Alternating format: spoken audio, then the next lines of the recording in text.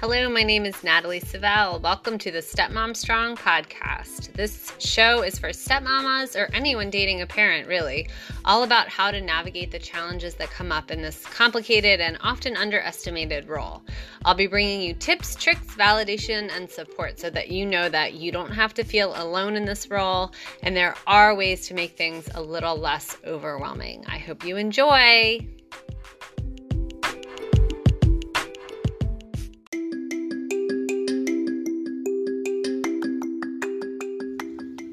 Okay, everyone, here's another re-release from my virtual interview series, Empowering Stepmoms. This one's with Dr. Laura Markham. I'm so excited to share it. It is really amazing. I was re-listening to it before I posted and got so excited re-listening to it. It's really about, how to use our journeys and challenges as a path for ourselves to grow, and the importance of self-compassion when you're in a parenting role. And I'm really excited to be sharing it here. So enjoy, and I'll see you on the other side.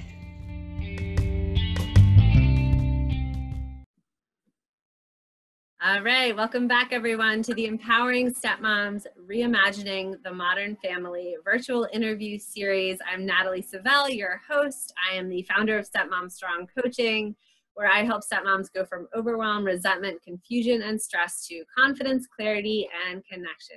And I'm super excited today to have one of my favorite parenting teachers out there. Her name is Dr. Laura Markham. I've been following her for a long time, and part of my step-parent journey has very much involved her work. So I'm super excited to have her with us today. Hi, Dr. Laura. Thank you for being here. Natalie, I'm glad I can be here. So Dr. Laura is a parenting expert. She serves as a parenting expert for many websites. She makes frequent TV and radio appearances. She's been interviewed for hundreds of articles. She has a relationship-based parenting model, and she helps thousands of families across the US and Canada. She's written several books on parenting, including Peaceful Parent, Happy Kids, How to Stop Yelling and Start Connecting, Peaceful Parent, Happy Siblings, How to Stop the Fighting and Raise Friends for Life. And she also has a plethora of articles and tons of resources, which we'll hear about from her a little bit later on in the interview. So, Dr. Laura, I would love to hear first how you came to this work and kind of what drives you in the parenting work. Well, what drives me is that parents are doing the hardest work there is, and they don't get enough support. So I want to support parents to be able to be their best selves with kids. And,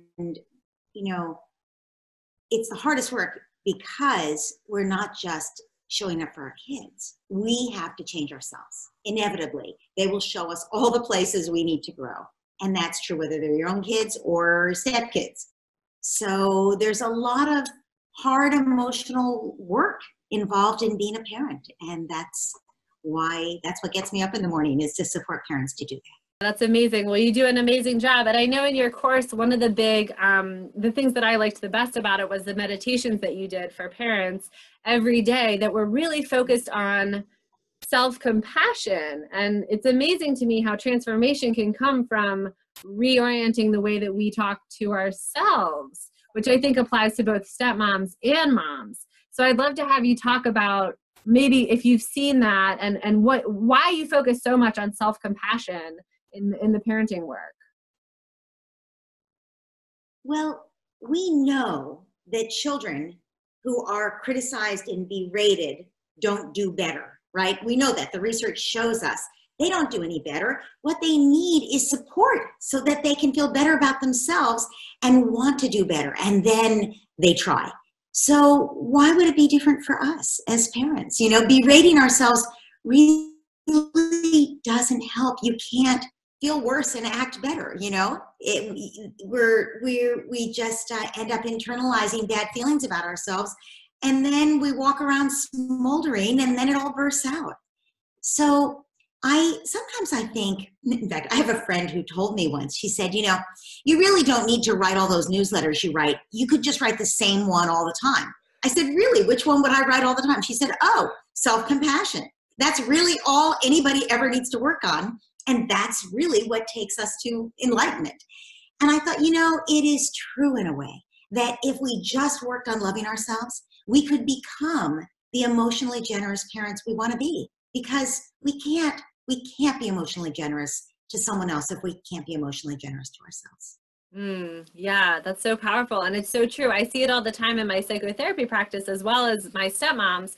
Most of the root of people's challenges is this self-love and worthiness, right? So if you can get to that, then the other dysfunction kind of melts away.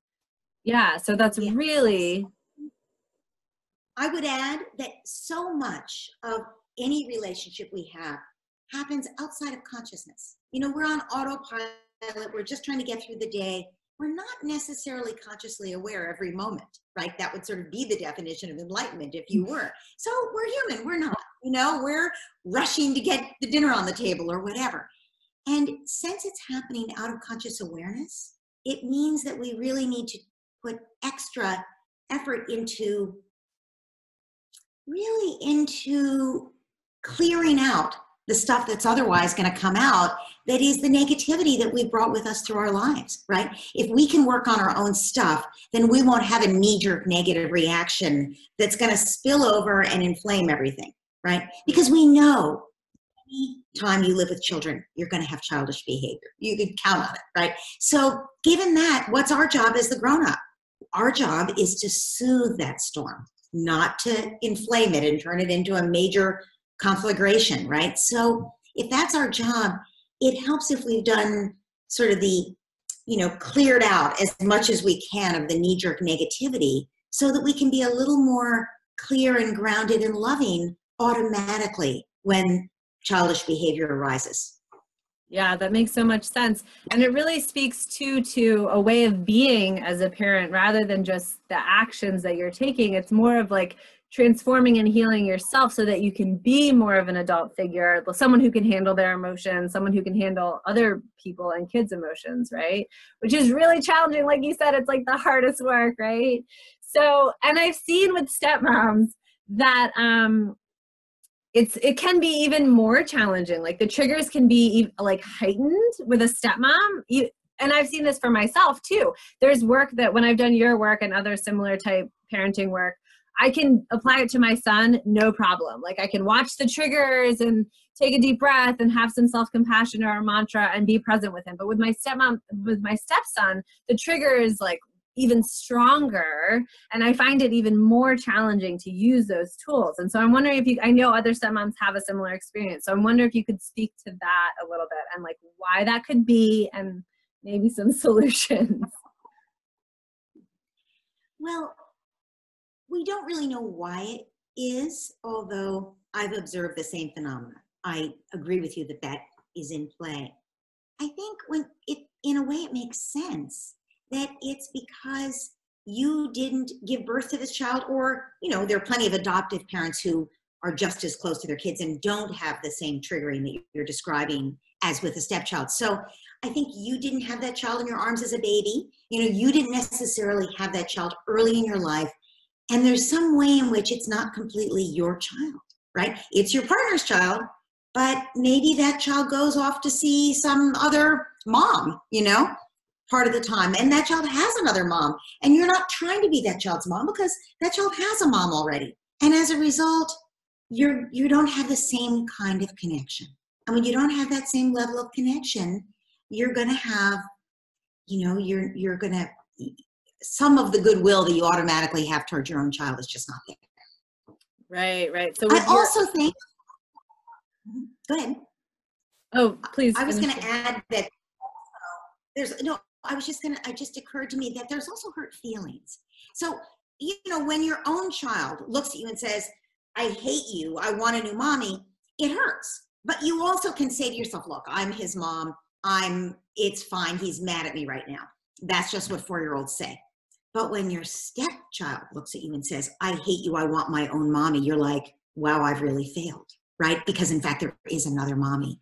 And even if this child lost their own mother and doesn't see their own mother for whatever reason, to death or to the divorce, and doesn't get to see her, there's still some part of you that says, I'll never really be able to live up to that idealized version of the mom.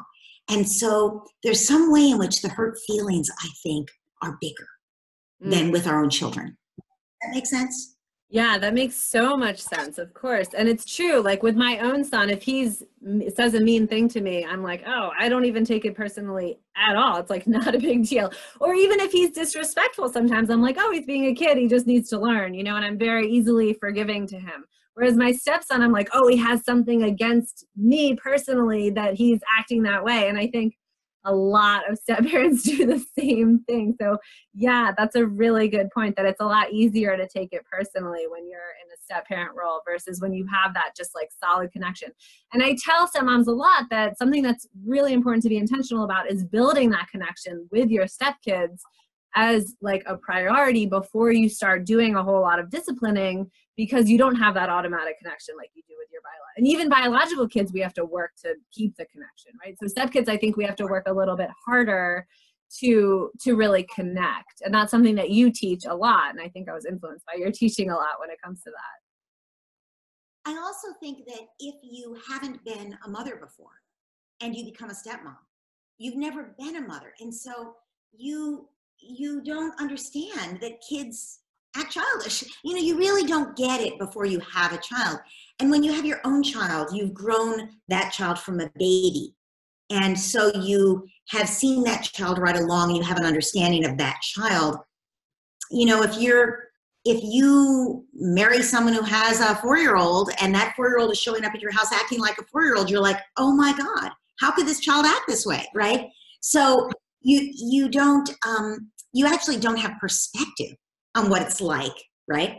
And I would even throw in one more thing. I think that there's a certain amount of jealousy.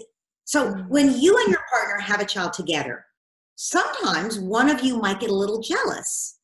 It's classic actually for dads if the mom is very close to the baby or the toddler and the toddler screams for mom when they get hurt. It's classic for dads to feel a little left out and a little jealous, right? But if that's the dad's child, he's at least going to be happy the child is getting nurturing, right? But if you marry someone who has a stepchild of whatever age, and that stepchild appears in your home and wants your partner's attention, it's natural to feel jealous, right? I remember when my parents were divorced and when I was about 4, and my dad remarried pretty quickly when I was 5, and I still remember being in the kitchen of their new house, unpacking things with them. And my dad said, honey, and I was 5 years old. I turned around because that's what he called me. And my stepmother turned around because that's what he called her. And we both turned around and looked at him. And he looked from one to the other of us. And we looked at each other. And there was this recognition that, oh my goodness, we're in competition to be his honey in a way. Now, obviously, we weren't.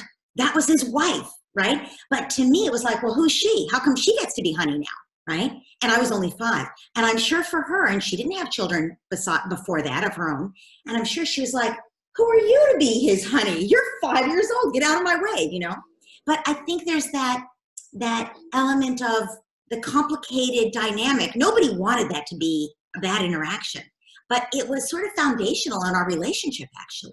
So I think that sort of, you know, the roles are a little different than in a family where, you know, if he had been with my mother at the time and called my mother honey and me honey, we would have ironed that out a long time ago. We would know which one he meant. You know, we would have figured it out. He wouldn't call us both honey probably, right? So there's just this sort of more complicated meshing of roles as you blend a family. It doesn't mean it's bad. It means we have to be more conscious about it. So at that point, somebody needed to, you know, fairy godmother needed to take her little wand and spread a little fairy dust on us and say, it's okay, he loves you both. Don't worry. And, you know, Mr. Markham, you need to use a different name for one of these, you know, important people in your life, you know. And right. I don't think he had any idea what. Yeah, that's such a good point. It makes so much sense that there's that added little nudge of like competition in there, even if we don't know it or we don't like intellectually we're like, I'm not competing with this child, you know, but like there's some part of us that wants that attention with this relationship that we have. So yeah, I can definitely see how that could play a part. Yeah. So talk a little bit about the importance of connection. I know you teach that as like a fundamental tool, connecting with your kids and taking time with them. So talk a little bit about that and how that could also benefit a blended family and a stepmom. Yeah. So when you think about how to get someone else to do what you want, it really comes from your relationship with them. You know, where do we have influence with other people? Completely from the relationship. Sure, we could force someone to do what we want, but only if we're bigger. And at some point, they get bigger. And even then, strong-willed people, even when they're smaller, you know, are not necessarily going to do what we want just because we try to intimidate them, right? And not anyway who uses fear to get the kid to do what we want, right? So how else can we get the kid to do what we want? Through relationship. And that's true whether you're a stepmom or a birth mom or an adoptive mom or any dad. You have to influence your child through the relationship. And, you know, it may sound, you know, when I say I get the kid to do what you want, I'm not talking about being manipulative. I'm talking about being very direct. Time for your bath, hon, right? Whatever it is, you're being very direct about it. But you also have to see it from their perspective, right? So you have to offer them understanding of, I know you're busy playing with your Legos, you don't want to take your bath. But that actually builds the relationship. If they feel understood, where you're saying, time for your bath, hon, or wash your hands for dinner, or time to get on your shoes to go to school, and they're not doing it, whether, no matter what your relationship is, you know, in terms of if you're a stepmom or not relationship, then they're more likely to cooperate with you, basically. It's that simple. So really, I say that parenting is 80 or 90% connection, because the other 20%, sure, that's correction, it's guidance, but they're not going to accept our guidance. It's a good practice in self-compassion right now. Sometimes mistakes happen and technology can be weird. I'm having one of those moments. Looks like we lost Dr. Laura Markham. I think she was just talking about how connection can have such a vital impact on kids respecting you and you being able to discipline them. And with step parents, that's even more important because they don't have the automatic connection. And it's something I've really learned from working with her and through her on her courses is the idea of empathetic limits. So not just setting limits, but setting limits with empathy. So I understand it's really hard for you to turn off the TV right now. You really don't want to turn off the TV. And there we go. She's back. Okay. I was explaining kind of the final thought and my understanding of that concept of like setting limits with empathy is the way you stay connected. And that's the work to do to stay connected so that they are better able to respect you when you have to set limits and when you have to like get them to follow certain rules. So, and I've seen that be the case for sure with my own kids. Like it makes a huge difference. It is something that I have used as a mantra and just a reminder to myself whenever they're having trouble or struggling. I remember something that you taught me, which was they're having a hard time. They're not giving me a hard time, which has been revolutionary for me, absolutely revolutionary. And my partner and I now say it to each other too. If one of the kids is having a really hard time and we're starting to get really frustrated, I'll say like, geez, he's really having a hard time right now. And then we both remember like, right, he's the one that's having a hard time. It's not us that he's giving a hard time to. So it's made a huge, huge difference. Yeah, so I wonder if you could expand on that concept a little bit more, just the idea of like when a kid is emotionally reactive and having a tantrum or having a fit or yelling or screaming, and we're getting like so frustrated, right? Sometimes it's just infuriating when that happens because we think it's inappropriate or we have somewhere to be or we think they should have learned by now or for whatever reason, it can be like very aggravating. So talk a little bit about that and how you teach parents to like reframe that to be able to be more compassionate and connected. Let's say something happens to you. You're at work and you get terrible news about something. You're very, very upset. And you just sweep what's on your desk off onto the floor. Now, your boss who's in the room is like, how can you do that? That's totally inappropriate. And, you know, berates you for doing this. Of course, totally understandably, right? But is that actually what's going to help you? You just had devastating news, like the worst possible news about something, right? Naturally, you're upset. And I think that's the, you know, we wish the boss would understand at that moment that this terrible thing just happened, right? And so I think for our children, they act like that a lot, you know, where they just are out of control and they're on the floor kicking and screaming because they just received terrible news. Like, no, they don't have time to finish their game. They have to put their shoes on to go somewhere and get out of the house. And to them, it's terrible news. And to us, it's like, my goodness, give me a break, get ready, you know? And so we think it's inappropriate. So I think there's this complete clash of we don't see it from the other person's point of view, right? And I'm not saying the boss is wrong, but I'm not saying you were wrong either when you got that terrible news. So in this case, I'm not saying you're wrong that it's inappropriate for your child to be doing what they're doing, kicking and screaming and throwing their shoes because they don't want to put them on. But we can also look at it from their perspective, and we might see that actually they feel they were promised that they could finish this game, and they never get to win, and they were going to win this time, and they always don't get what they want. They're always being ordered around. And, you know, we could go on and on with a litany from the child's perspective. And if we just could see it, you know, the walk a mile in someone else's moccasins, if you could just see it for you know, a moment, see what it actually feels like to the child, you would completely change how you're responding. You would be like, oh, baby, I'm so sorry. Yeah, it's not what you wanted. And we still have to go. And we do. And this is so sad and so hard for you and so disappointing. I get it. And no, don't even bother putting those shoes on. We'll bring them in the car. We'll put them on once we get there or whatever. You would try to make it as easy as possible for the child at this point, right? Because they're just not able to cope at that moment with whatever. And you would say, most of us would say, he should know better by now. This is inappropriate. Yeah, but in fact, every child is at a different level developmentally. There's that. And age doesn't necessarily describe where a child is going to be. You know, this child may have some delays in ability to self-regulate. I'm going to throw out here something. I don't know if this is true, but I'm betting you that the research would show that kids whose parents have been divorced have a harder time self-regulating. I'm just going to bet it because usually they've seen their parents fight.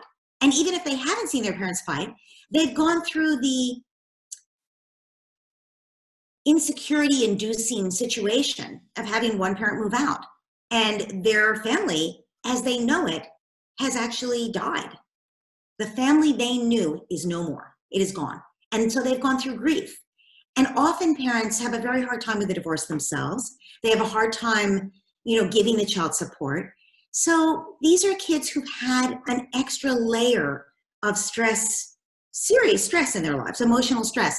So I haven't seen any research to support this, but I wouldn't be at all surprised if those kids act out more, at least for a time. I'm not saying permanently, but for that time period as they need help. So if you have a stepchild, you know, that child may have extra challenges that you won't see in your child who you've raised the whole time, who's been with both parents the whole time, you know. So that won't always be the case, but it could easily play a role. So I think all of our judgments that we bring to the child at this moment, they're not helpful. They're really just not helpful. What's happening is here's a child who's trying to express what is going on with them, which is they're really upset. And the truth is, if they're overreacting, it's a good thing. It's actually a good thing if they're in tears on the floor overreacting, because now they're getting to cry those tears of futility about the things that are not going right in their life. And if you could offer them a shoulder to cry on, they will be your best buddy forever because somebody finally understands. And, you know, I have seen families where the stepmom or the stepdad becomes the confidant, the one they turn to, the one who who does understand. And it's completely possible for that to happen. I think you have to be a bit of a saint to make it happen. You know, you do. You have, because you have to so get over yourself. But if you can do that, you can change this child's life in a way that gives them their life back, you know? Right, sure. And I do think it is important to recognize too that, yeah, you do have to pretty much be a saint, because it does take like a whole nother level of energy and a whole nother level of, I think, maturity and readiness to kind of take on that role. And so, and part of what I do is tell some moms, like, if you're not ready to do that, even if you see the need, it's not your responsibility. Right. But if you can, and you have the energy and the willingness, like, it is worth it in the end, right? Because it can make such a huge difference for a kid. And I love what you said about, like, you can't necessarily expect a kid to self-regulate based on their age, especially kids who've been through divorce. And so much plays into that. Like, I think personality and however their parents might not be good self-regulators and may not have taught them those skills. And they might have a more sensitive personality, and going back and forth between two houses in itself is a very stressful event. I mean, it's stressful for adults. If you've ever like had a boyfriend or girlfriend and you're going back and forth, that's hard to do, packing up all your stuff and remembering everything and just reorienting every time you go. So usually adults, if they're doing that, they don't do it for very long because they're like, this is too much. So if it's stressful for adults, it's of course going to be stressful for kids as well. So that probably, I mean, I can see that playing a big factor in the inability to self-regulate too. Yeah. That's so great. So just for the audience to know, I did an amazing parenting course with Dr. Laura Markham, where there was modules every week, I think it was, and there was meditations every day to support the parent to do their healing. And it was super powerful. And I honestly wish that there, like, everywhere I need your reminder of your voice. Like, it's so good to talk to you even today, just to get reminded of this way of thinking, because it really doesn't come naturally. It's not instinct. It's actually counterintuitive for me, at least. So, you know, it's a funny thing, intuition. So if we were in total clarity, our intuition would come from our higher selves, from our hearts, which have a lot of wisdom about seeing the other person's perspective and about tending to our own needs and taking care of us, right? But so often our minds are cluttered and busy, and we're just stressed out trying to get the next thing done.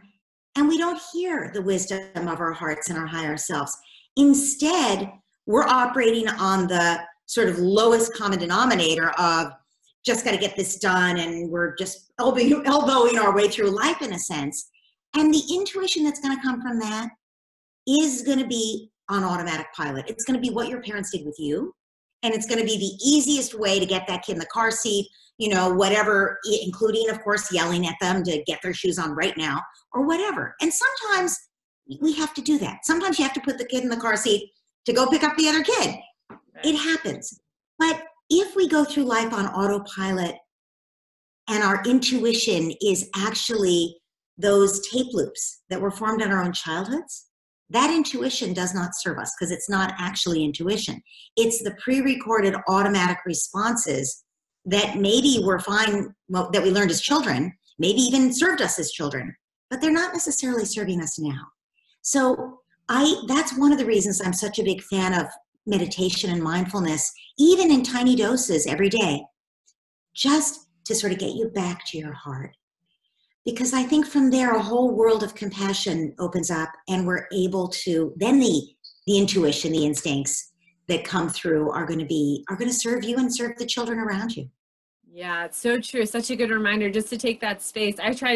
Since partly your influence, I do try to take that 5 minutes, and I encourage all my clients, stepmom clients, psychotherapy clients, everyone to take that little bit of space that connects you and also slows your mind down. You know, it's really powerful. So I love that. And I loved how yours were so focused, like I had mentioned earlier, on the self-compassion, and kind of gave you that guidance of like taking it easy on yourself regardless of what was going on. So this is a path, right? It's a process, and it's like, yeah.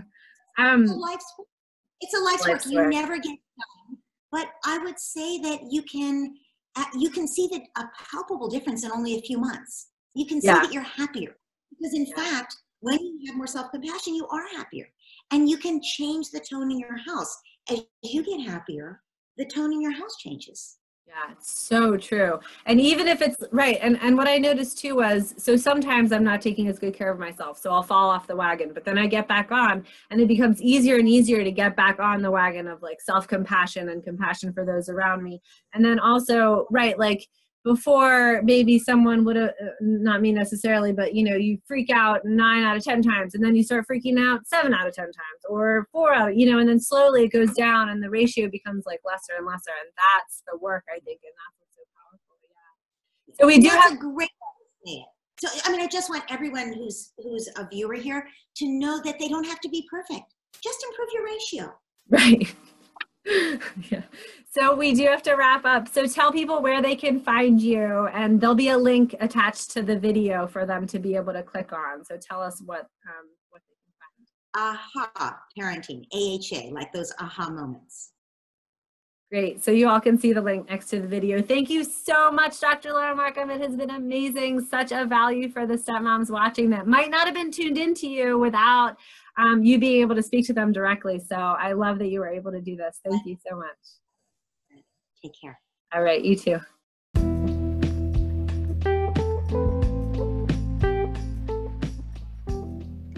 Hi everyone, thanks for listening today. If you enjoyed this episode, please feel free to write a review so that more people can find this podcast.